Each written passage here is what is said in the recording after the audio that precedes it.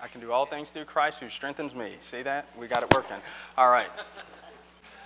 Goodable is a news outlet. You probably never heard of them before. If you haven't, I would suggest you download the app. It's pretty encouraging. They claim to do news like nobody else does it. What their focus is, Goodable's focus on their app and on their website, all they do is share good stories. They have this idea, this tagline concerning their news. They say news has become confusing, demoralizing, negative, and divisive. And so as far as they're concerned, they said it's their job to be forthright. It's their job to be people that love the truth, but it's also their job to share and show goodness. They share articles about literacy developing in sort of lesser developed countries, ancient artifacts that they've discovered that help us to see how people lived in a time before ours. They share funny images of dogs and cats on Twitter, or funny things that grandparents do with their grandchildren. Goodable's whole focus is to crowd out all of the negativity in our world and in turn give us something good and positive to reflect on.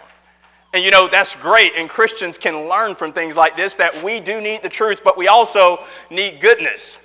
And that's exactly what God gives us in His Word. When you turn your Bible to the book of Isaiah, what you find is a man that tells us that his times were a lot like ours. Now, we read the Bible and we sometimes assume that because we're centuries removed from when those things took place, their world was a lot different. And if you go back to the Old Testament, that's going back even further.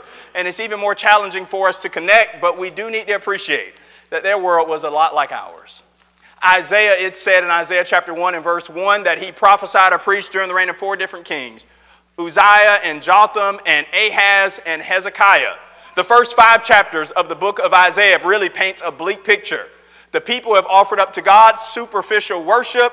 They've been hypocritical in their behavior, and the beautiful vineyard of Israel that God had planted didn't bring forth the fruit that it should, but instead it brought forth a corrupt and rotten crop. When you get to the section in Isaiah of chapters 14 through 24, it's what some call the oracles to the nations.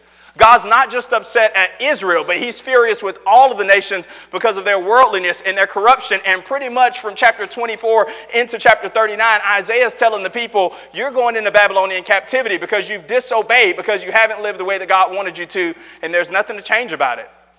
In Egyptian captivity, God said, let my people go. But in Babylonian captivity, He says, let my people stay. You've earned it. In 70 years, it will be your lot. But when you get to Isaiah chapter 40, all the way through the end in chapter 66, Isaiah sings a new song. Beginning in chapter 40, it starts with these words: comfort ye my people. And the rest of the book of Isaiah is this positive note of blend of messianic prophecies and hope of good times to come. The change is so stark and drastic that some skeptical commentators believe a different Isaiah wrote the second half of the book altogether. That's not true, but it is the case that God totally changes His mind toward Israel and decides to view them in a positive light. If you have your Bible tonight, go ahead and turn it to Isaiah 43. Because what we encounter in Isaiah 43 is a picture into this new thing that God was doing with Israel, what He planned to do with them when they came home from Babylonian captivity. He was going to change their circumstances and hopefully change their outlook as a result. Now, you may not be familiar with Isaiah 43, or at least you might assume you're not. But as we make our way through the chapter tonight, I think you'll find out that you are. Because what Isaiah does in this chapter is he refers back to passages and things we're very familiar with. He refers back to the patriarchs and to the deliverance from Egypt through the Red Sea, the promise that was made to Joshua of God never leaving or abandoning His people. He references the Song of Solomon and even the idea of the Redeemer that you find in the book of Ruth. And of course, it's flooded with imagery of the Psalms of God's deliverance. What Isaiah says in chapter 43 is there's a sense in which God's doing something totally new. But if you know God well, God's also doing something very old. He's showing Himself to be the God He's always been. A God that brings something new and something better. It was read for us a moment ago in chapter 43 and verse 19. God says, I do a new thing. It's a key word in Isaiah. He uses the word new 10 times in this book to emphasize that He's changing things. Israel had sinned and they deserved captivity, but God says, I've got something new in store for you.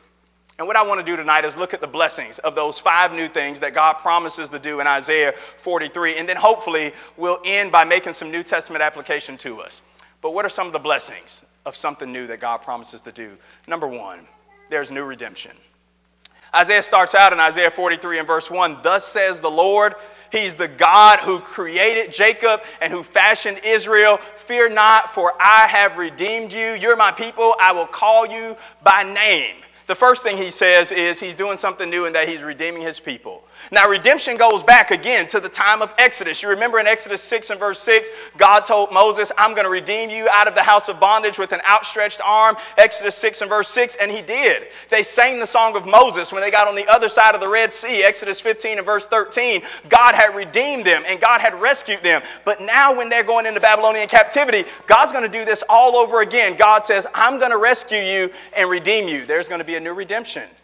Now, if you look at the verse, look at verse 1 and notice the imagery, the language that Isaiah uses to describe the close relationship that Israel had with God and God's ownership over them. He says, I formed you and I've created you and I've called you by my name. You're redeemed. God's saying to Israel, you belong to me. And because of that, it's personal. And I'm going to make sure, though you deserve slavery, though you deserve bondage, that won't be the final chapter in your story. I'm going to bring you back. Now, I don't know what you think about when you think about redemption. What is redemption? Whatever redemption is, Isaiah was hoping, based on what he says in verse 1, that it would be good enough news to remove their fears. Notice what he says, fear not, for I have redeemed you. The idea of redemption that Isaiah means to communicate is God was buying back Israel to purchase them for himself. We know the story of Ruth. Ruth chapter 2, Boaz steps in. Ruth chapter 2 and verse 20, Naomi says, he's our kinsman redeemer. And that's exactly what he was. What Boaz was for Ruth and Naomi as he rescued them. And they would have otherwise been helpless and destitute without him. God saying to Israel, that's exactly what I hope to do for you. I plan to rescue you and redeem you because without me, you'd be completely hopeless and without rescue. The new thing that God promised to do is to redeem and to purchase and buy back Israel, though they didn't deserve it. They deserved captivity because they had disobeyed, but it's who God is. If you look at Isaiah chapter 62, turn your Bible to Isaiah chapter 62 and verse 12, God there describes himself as the Redeemer. And then he says that these individuals will not be cast out. They're a city not forsaken because God's going to purchase them and bring them back. He cares about them and he wants to bring them back home. And he's not through with them. Every credit card you have, every debit card you have has an expiration date on it. And what that expiration date tells us is after that time period, you need another one. If you're going to purchase things with that card, you're going to need another one. It's going to have to be updated because that old one will no longer work. When you read about God redeeming people through the Bible, his ability to do so never expires. He's the same God who always reaches into people's circumstances and draws them out when they couldn't do it for themselves. He's a God of redemption and a God of salvation. And that's the new thing that this generation would experience. Listen, they knew about it from Egypt, but they would experience it themselves, that they were not cast away, that God wasn't through with them. Juneteenth has been noted now as a federal holiday. It was established in 2021, celebrated for the first time last year, June 19th, and it commemorates African Americans being released from slavery in our country. And it's this idea that people that were once in bondage, people that were once shackled, are now released, and we ought to have a holiday to celebrate. Hey, you were in chains, but you've been released, you've been set free, you've been redeemed. And what God says to Israel, Psalm 107, verses 1 and 2, oh, give thanks unto the Lord, for he is good, for his steadfast love endures forever. Let the redeemed of the Lord say so, who he's redeemed out of the hand of the enemy. God says, I've redeemed you, I've rescued you. And you've got to see yourself that way. Imagine Israel, off in Babylonian captivity for 70 years, and they know they deserve it. They know they've rebelled and disobeyed God, and they're off in captivity. And you're reading Isaiah. Isaiah wrote 700 years before Jesus came, but 150 years before the captivity. And Isaiah's saying, God's not through with you. God's going to rescue you and bring you home. It would be hard to believe, but it would still be true. You know, this doesn't happen all the time, but sometimes people, they don't know value when they see it. Sometimes things are sold for cheaper than they should be. There was a family in New York in 2013. They went to a yard sale and they bought a bowl that they thought was just a cheap $3 bowl. It was a Northern New Sung Dynasty bowl worth $2 million. There was another guy, he went and he brought this sketch. Famous artist has sketched it. He bought it for $5. It was also worth $2.2 million. Warren Hill purchased a set of records for 75 cents. And when he had them appraised, they were worth $25,000. You see, humans often undervalue things. They often don't appreciate things for what they're truly worth. And what God's saying to Israel in Isaiah 43 is, I won't leave you on the garage sale table. I won't leave you at the auction. I'm going to buy you back. I'm going to redeem you, though you don't deserve it. And you know, we meet people like this all the time. People that don't think they're worth much. People that think that they deserve to be cast off, that God wants nothing to do with them. And God, isn't he saying the very same things that he's saying here in Isaiah 43 and verse 1 to everybody in the world? Notice the text again. He says, I've created you. Who is that true about? Is that just true about Israel? Well, Genesis 1:26 and 27 and Psalm 100 and verse 3 says, He's crafted and made everybody. He's the Lord God. He's made us, not we ourselves. Hasn't He called everybody? 2 Thessalonians 2:14, He calls us by the gospel. And doesn't He want to redeem the entire world? Ephesians 1 and verse 7, in whom we have redemption through His blood, the forgiveness of sins according to the riches of His grace. What God promised to do for Israel, He wants to do for everybody. Occasionally, you put on somebody else's glasses, and it will give you a headache and probably mess up your eyesight. And you know why that's the case? Because the prescription is set for who? For them, for their needs, not for yours. God's the only person in the world that when you put on His glasses, your eyesight gets better. When you look in the mirror with the divine glasses of God by faith, you see yourself as you really should, and you see other people the same way. You say, how can that be? His vision is divine, mine is earthly. He's the only one that can update our vision, and that's exactly what He's trying to do with Israel. He's saying it's about time that you view yourself the same way that I do. You're not trash. You're not cast off. I'm going to redeem you. Now here's number 2. In Isaiah, there's new redemption, but there's also new rescue. Notice Isaiah 43 in verse 2. He says, when you pass through the waters, I'll be with you, and the rivers won't overflow you. When you pass through the fire, it won't burn you, or the flame, it won't kindle you.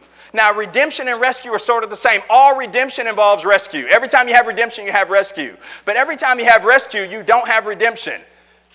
And you know what? So many people have quit Christianity because they don't know Isaiah 43 and verse 2.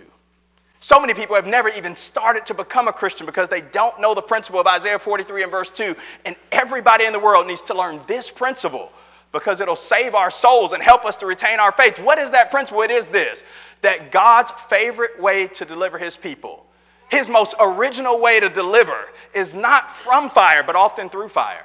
Notice what He says in Isaiah 43 and verse 2. He doesn't say He's going to make a way in His redemption for them to get out of trouble. He says, when you pass through the waters, I'll be with you. And through the fires, I'm going with you. But guess what Israel still had to do? They still had to go through the fire.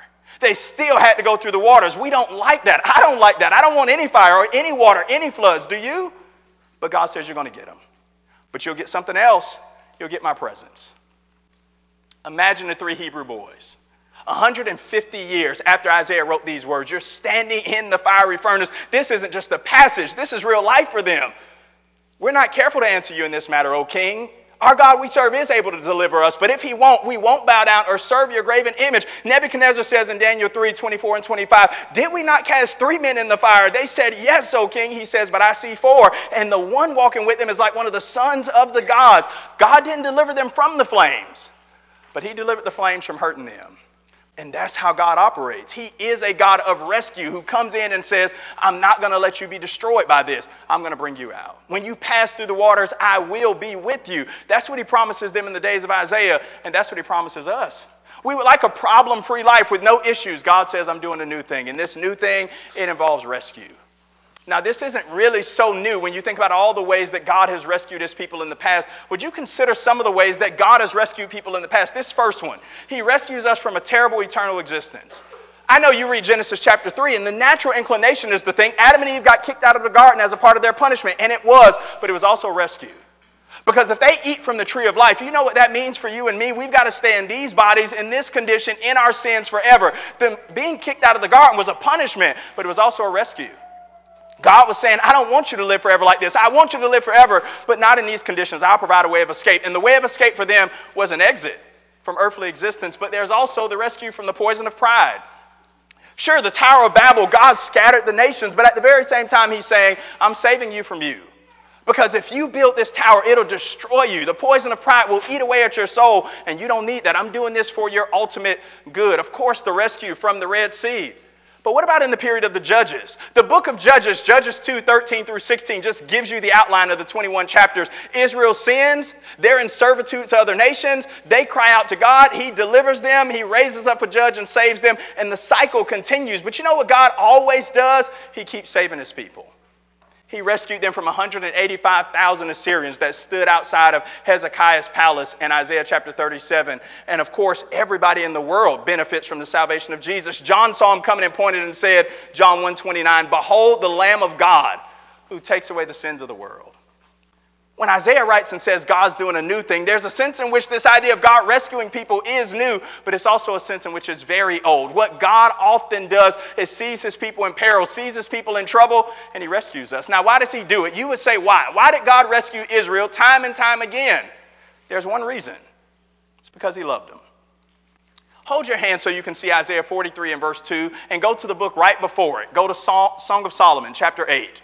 At the end of the Song of Solomon, right after the marriage and all of that, the poetic words begin to be exchanged again. And there is a phrase in the Song of Solomon, chapter 8 and verse 7, that's almost identical. Surely it's an allusion in the background to what Isaiah says in chapter 43 and verse 2.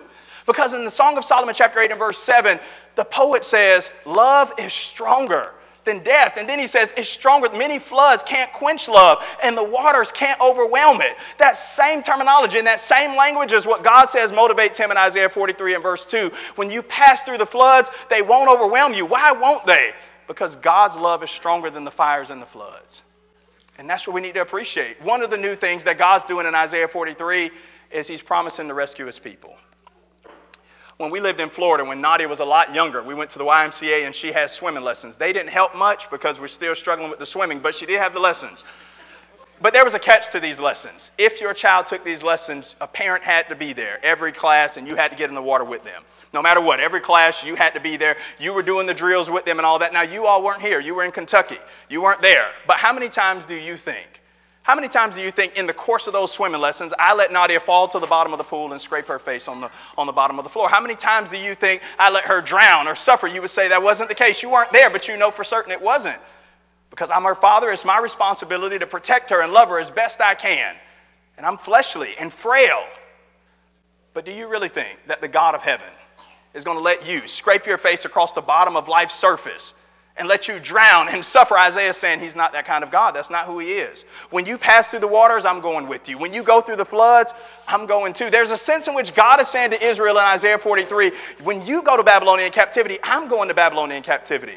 And it's not God's desire for any of us to hear these passages and say about our current circumstances, I will get through this. God's saying, correction, we will get through this. I'm your God. I uphold you with my right hand. I will help you. Isaiah 41 and verse 10. The new thing God was doing was rescuing Israel. Listen, it's one thing to read about it. It's another thing to experience it. They read their whole lives. God did this in Egypt. Those were our great-great-great-great-great-grandparents, but now it was them. It's like the people in the days of the Samaritan woman. She ran back into town and said, behold, come see a man who told me everything I ever did. Jesus spent some time in Samaria and everything changed. The people said in John 4 and verse 42, now we believe, not because of what you said, but we've heard for ourselves, and we believe he's the Savior who's come into the world. What does God promise to do? He promises to provide new rescue. We're going to go through the fire, but it's not, I know, when we think about fire, the first thing we think about is danger. It's hard to come up to a fire and to view it as harmless. But that's exactly how God changes things. He changes our circumstances in such a way that things that will once destroy us are now vanquished of their power. And the new thing that God does in the book of Isaiah is he provides a new way of rescue. But number 3, there's a new way of recognition. If Israel did anything, if you know anything about the Old Testament, what you know is that Israel was drunk with idolatry. It starts early on in their history. In Exodus chapter 32, Aaron, you remember, he builds the golden calf, and the people are down there partying and playing. And when Moses comes down, it says the people rose up to eat and drink, and they sat down to play. That's all they ever did was practice idolatry and wickedness. But when they go to Babylonian captivity, and you can check this in the New Testament, Israel never struggles with idolatry again. Listen, when Jesus comes in the Gospels, Israel has a lot of problems, but one of their problems is not idolatry. The Babylonian captivity cured them. It fixed them. No more idols in their history. God changed them as a result. And Isaiah 43, 5 through 15 is about the new way they would be able to see God. He would be the same God, but he would be different to them because now they would see him brand new. In C.S. Lewis's book in the series of the Chronicles of Narnia, Prince Caspian, the young girl Lucy comes up to Aslan, who's the lion. And in the books, in the series, Aslan represents the Christ figure, the hero in the books. And on one occasion, Lucy says to Aslan, Aslan, I haven't seen you in a long time. You surely have gotten bigger. And he says, no, I haven't. That's not true at all. He says, sweetheart, you've gotten older. And every year that you get older, I will appear bigger and bigger to you. And you know it's the same way with us and God. Psalm 143 and verse 5, God doesn't change, but every year we behold him, it appears that he's bigger and more glorious and more grand. But the reality is he's the same God Notice what Isaiah says in chapter 43 about the new recognition that his people would experience. In verse 5 and 6 and in verse 9, he's going to bring all of the nations into his presence. They'll finally see him as the God not only of Israel, but of all the nations. In verse 7, he's the God who created everyone for his own glory. In Isaiah 43 and verse 8, he's the one that will open the eyes of the blind and the ears of the deaf. Though they have those things, they're not using them, and God says, I'm going to change it.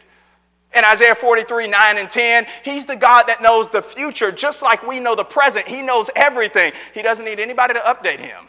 In verse 11 and 12, Isaiah says you're going to find him new and different in such a way that he sets things in motion and nobody can turn his hand back. More than that, in verse 14, he's going to deal with Babylon and the punishment that they deserve. And finally, in verse 15, he's your Lord. He's your God. He's the Holy One of Israel and your true King. You see, Isaiah says you're going to see something brand new. He's the same God, but he's new to you. Isn't it true that there are times when we really don't see God as clearly as we should until we go through things? Wouldn't you agree that there have been things in your life that have given you a wake-up call? God's always been the same God. He doesn't change. But occasionally, I hate that it's this way, but the reality is there are times in which things happen in our lives that reorient us with God, though he should be known to every one of us. It's just not that way. When Israel came back from Babylonian captivity, Isaiah is saying, you're going to recognize God to be able to do things and to serve and operate in your life in ways you had previously ignored. I guess in every family there's a door locker. I don't know who it is in your family, but as soon as they go outside, they lock the door. And you go outside to check the mail or you go outside to get something out of the car, you come back to the door, what happens? The door's locked. You knock on the door, open up, they're on the other side. They say, who is it? You say, me. Who is me? You just were there. And God's knocking on the door of people's hearts. And isn't it a shame that God sometimes has to show ID to get into the very hearts that he created? Somebody says, God's knocking on the outside. Who is it? God says, it's me. Who is me? And God says, you don't know who I am? To whom then will you liken me? And shall I be made equal? Says the Holy One, lift up your eyes and behold. Who's created all these things that bring out their host by number, that he is strong in might, not one fails. Isaiah 40, 25 through 31, he says, even the youth will faint and the young men will utterly fall. Those that wait on the Lord, they'll renew their strength as eagles. They'll run and not be weary, walk and not faint. God says, I'm your God. Don't you recognize me? And they would. They'd see him brand new. And in our lives, God gives us this opportunity. He says, come to the text and see me afresh. Welcome me into your life and let me operate and live within you as I've always desired to, but you've got to change your ways. There's a new recognition, not because he's a different God, but because we hopefully become different people. When they come home from Babylonian captivity, their eyesight should be different. Their vision of who God is should be changed. Just think about before you were baptized. God was who he always had been. The Bible had always taught the very same truths, but once you became a Christian, you saw things differently, and you see them differently now. And there are a lot of people in the world, they don't have that vision. And what they need from us is for us to help them see. Help them to see God as he truly is, to see him operating in their lives and wanting to save them and redeem them and buy them back, to change their vision, to change their recognition. Look at 2 Timothy chapter 2. 2 Timothy chapter 2, and notice verse 24 down through verse 26. Paul says this is really the responsibility of servants of the Lord. The servant of the Lord must not strive, but be gentle to all men, able to teach, patient in meekness, instructing those who oppose themselves, if perhaps God would grant them repentance to the acknowledging of the truth, and that they might recover themselves out of the snare of the devil, who are taken captive by him at his will. Paul says people are trapped and they need our help. In 2 Corinthians 4, 3 and 4, he says, the God of this world has blinded the eyes of those who don't believe, lest they should see the light of the glorious gospel, believe and be saved. The people in Isaiah's day were going to see a new thing, a new recognition, and see God as he truly was with their idols removed. And we need the same thing. How many idols have you trusted in that have disappointed you?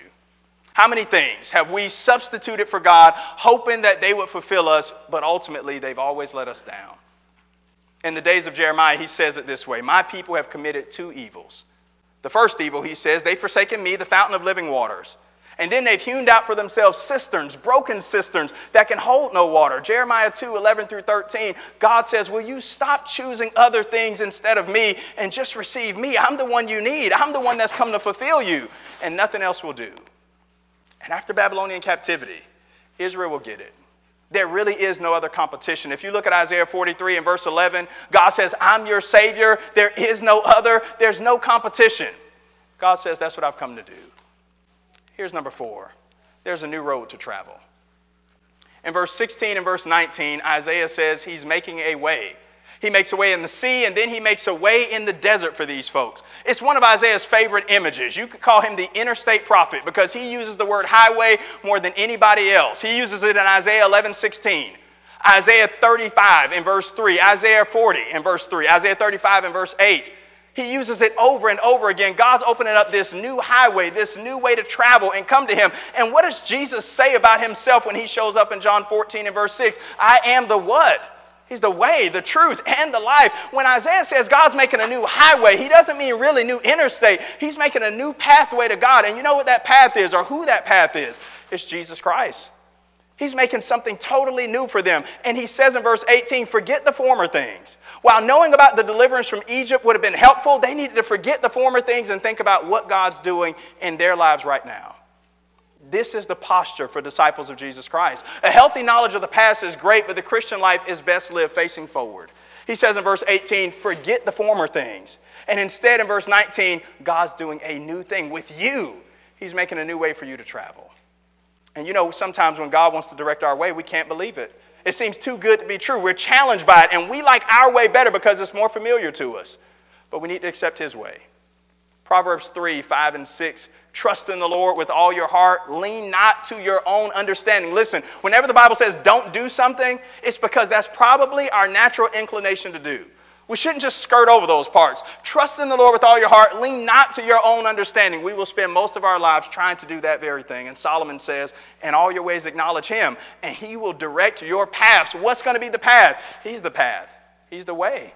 Even if you can't see the way, just trust him. Just follow where he's leading because he's going in the right direction. Look at 1 Corinthians chapter 2. And notice what Paul says about the new redemption that's found in Jesus. And I know this passage is sometimes used to talk about heaven, and that's fine. But what Paul's talking about is the new way that God promises to save through Jesus and through the gospel. And it's so unbelievable that people can't conceive of it. And so in 1 Corinthians chapter 2 and verse 9, he says, eye has not seen, nor has ear heard the things which God has prepared for those that love him. But God has revealed them to us by his Spirit. That's a quotation from Isaiah 64 and verse 4. It's an allusion back to what God promised to do in the days of Isaiah as he made this new way to travel, a new way to live. God's saying to everybody, you need a new way. I know you think you've got things down pat, but you need a new way. You say, well, listen, I've been raising my kids for a long time. God's saying, listen, you really need a new way of doing this. You've got to do it my way. I know you think, well, I know human nature, and God's saying, no, you've got to do it my way. I don't know how long you've been on your job. You say, well, look, I've been doing this job for so long, I don't even have to look. I can do everything on my job without blinking. And God's saying, listen, when you go to work tomorrow, I'm telling you, you need a new way. Paul says as much in Colossians 3, 23 to 25. He says, nobody has ever done the best they could do on their job until they realize they work for God and not for men. Sometimes people say to preachers, well, do you do just preaching work or do you do secular work? According to Paul, there's no such thing as secular work. Everybody that works right works for God. Everybody. And you need to see a new way in your marriage. Paul says, God's saying you need a new way. You need to do things new and different.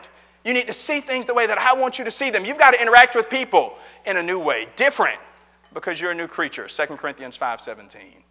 You see, when Israel came back from Babylonian captivity, they were going to be in the same territory, the same land that they had always been in. And the temptation for them would be to go back to living and doing things in the way that it was comfortable for them. But we need to remember that uncomfortable doesn't equal unscriptural. Just because it makes us uncomfortable, just because it unsettles us, doesn't mean it's not God's way. God's not in the business of making us comfortable. He's in the business of converting us and changing us to his goodness and his glory. Now, here's number 5, and probably the most important for Israel and for us. There's going to be a new record. Isaiah 43 and verse 25, he says, I, even I am he who blot out your transgressions for my own name's sake, and I will not remember your sins. God promises to forgive them and give them a brand new record. The things they had done, they wouldn't be remembered anymore. God promises to forgive their sins, but notice why God promises to do it. He says, I, even I am he who forgive you, who blot out your transgressions for what purpose? For my own name's sake. It wasn't because Israel deserved it. If you read verse 22 down through verse 24, they didn't bring money like they should have. They didn't bring the sacrifices. They did nothing to deserve God's forgiveness. But God says, you know what? I'm going to step in and give you the forgiveness you didn't know you needed. I'm going to provide for you a brand new record and wipe your slate clean.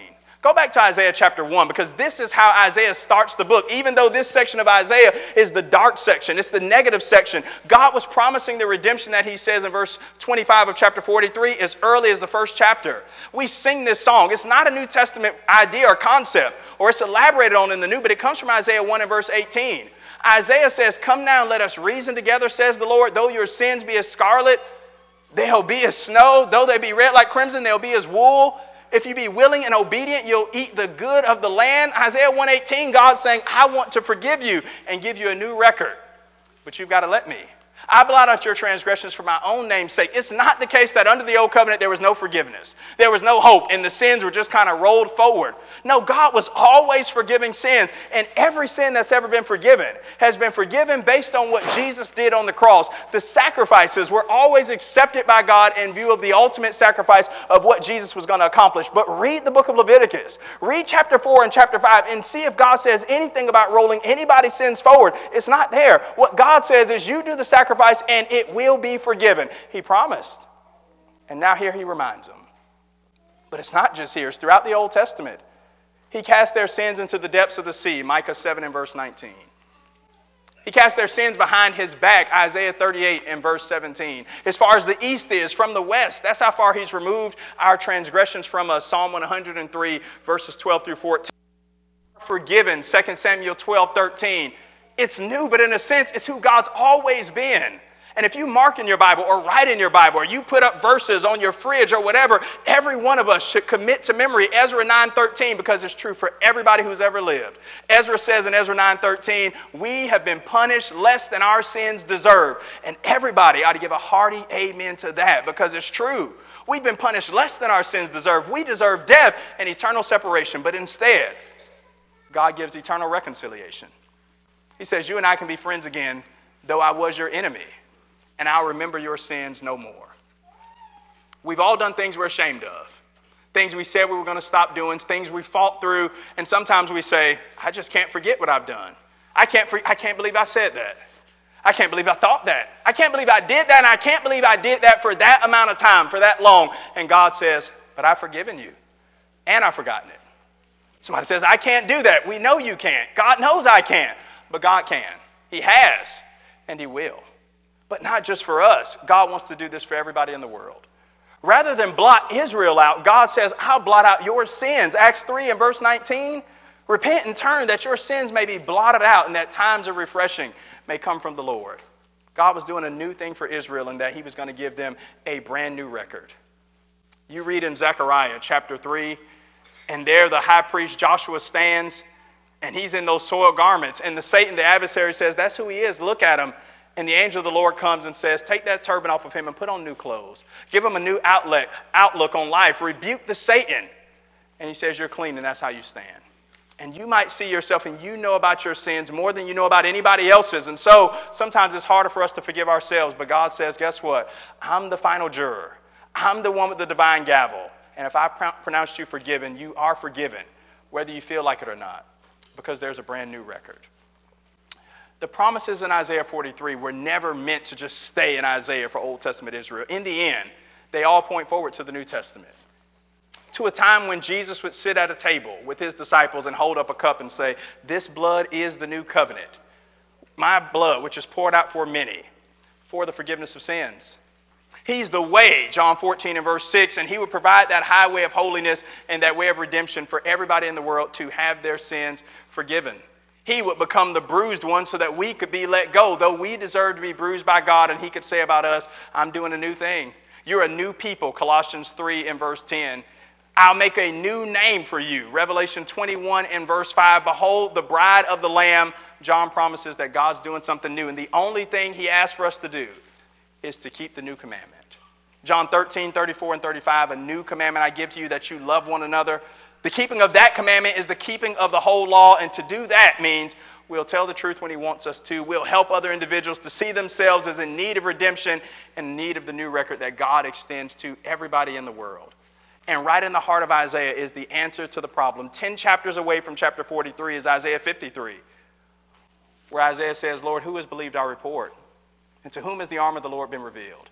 And it's there that we figure out how God's going to give them everything he promised here, because there would be one that would be bruised for our iniquities, wounded for our transgressions. The chastisement of our peace falls upon him. And though he's God's closest friend and ally, he becomes God's enemy. So we, God's enemies, can become his closest friends and allies. And God says, I'm doing something brand new, and all the world's invited. Nick's going to lead us in a song to encourage us, and maybe tonight somebody needs that new record that God promises in the book of Isaiah. He says, I blot out your transgressions for my own name's sake. God loves us enough that he can't stand to see us soiled in sin, and so he says, I'll do it for my own name's sake. How's he going to do it? He'll suffer for our sins. And if you believe that and you're ready to turn from your sins and obey the gospel, you can be baptized in water to have your sins forgiven, and he's promised to redeem you when you've done so. If you need the prayers of the church, if we can help you in any way, come now as together we stand and as we sing.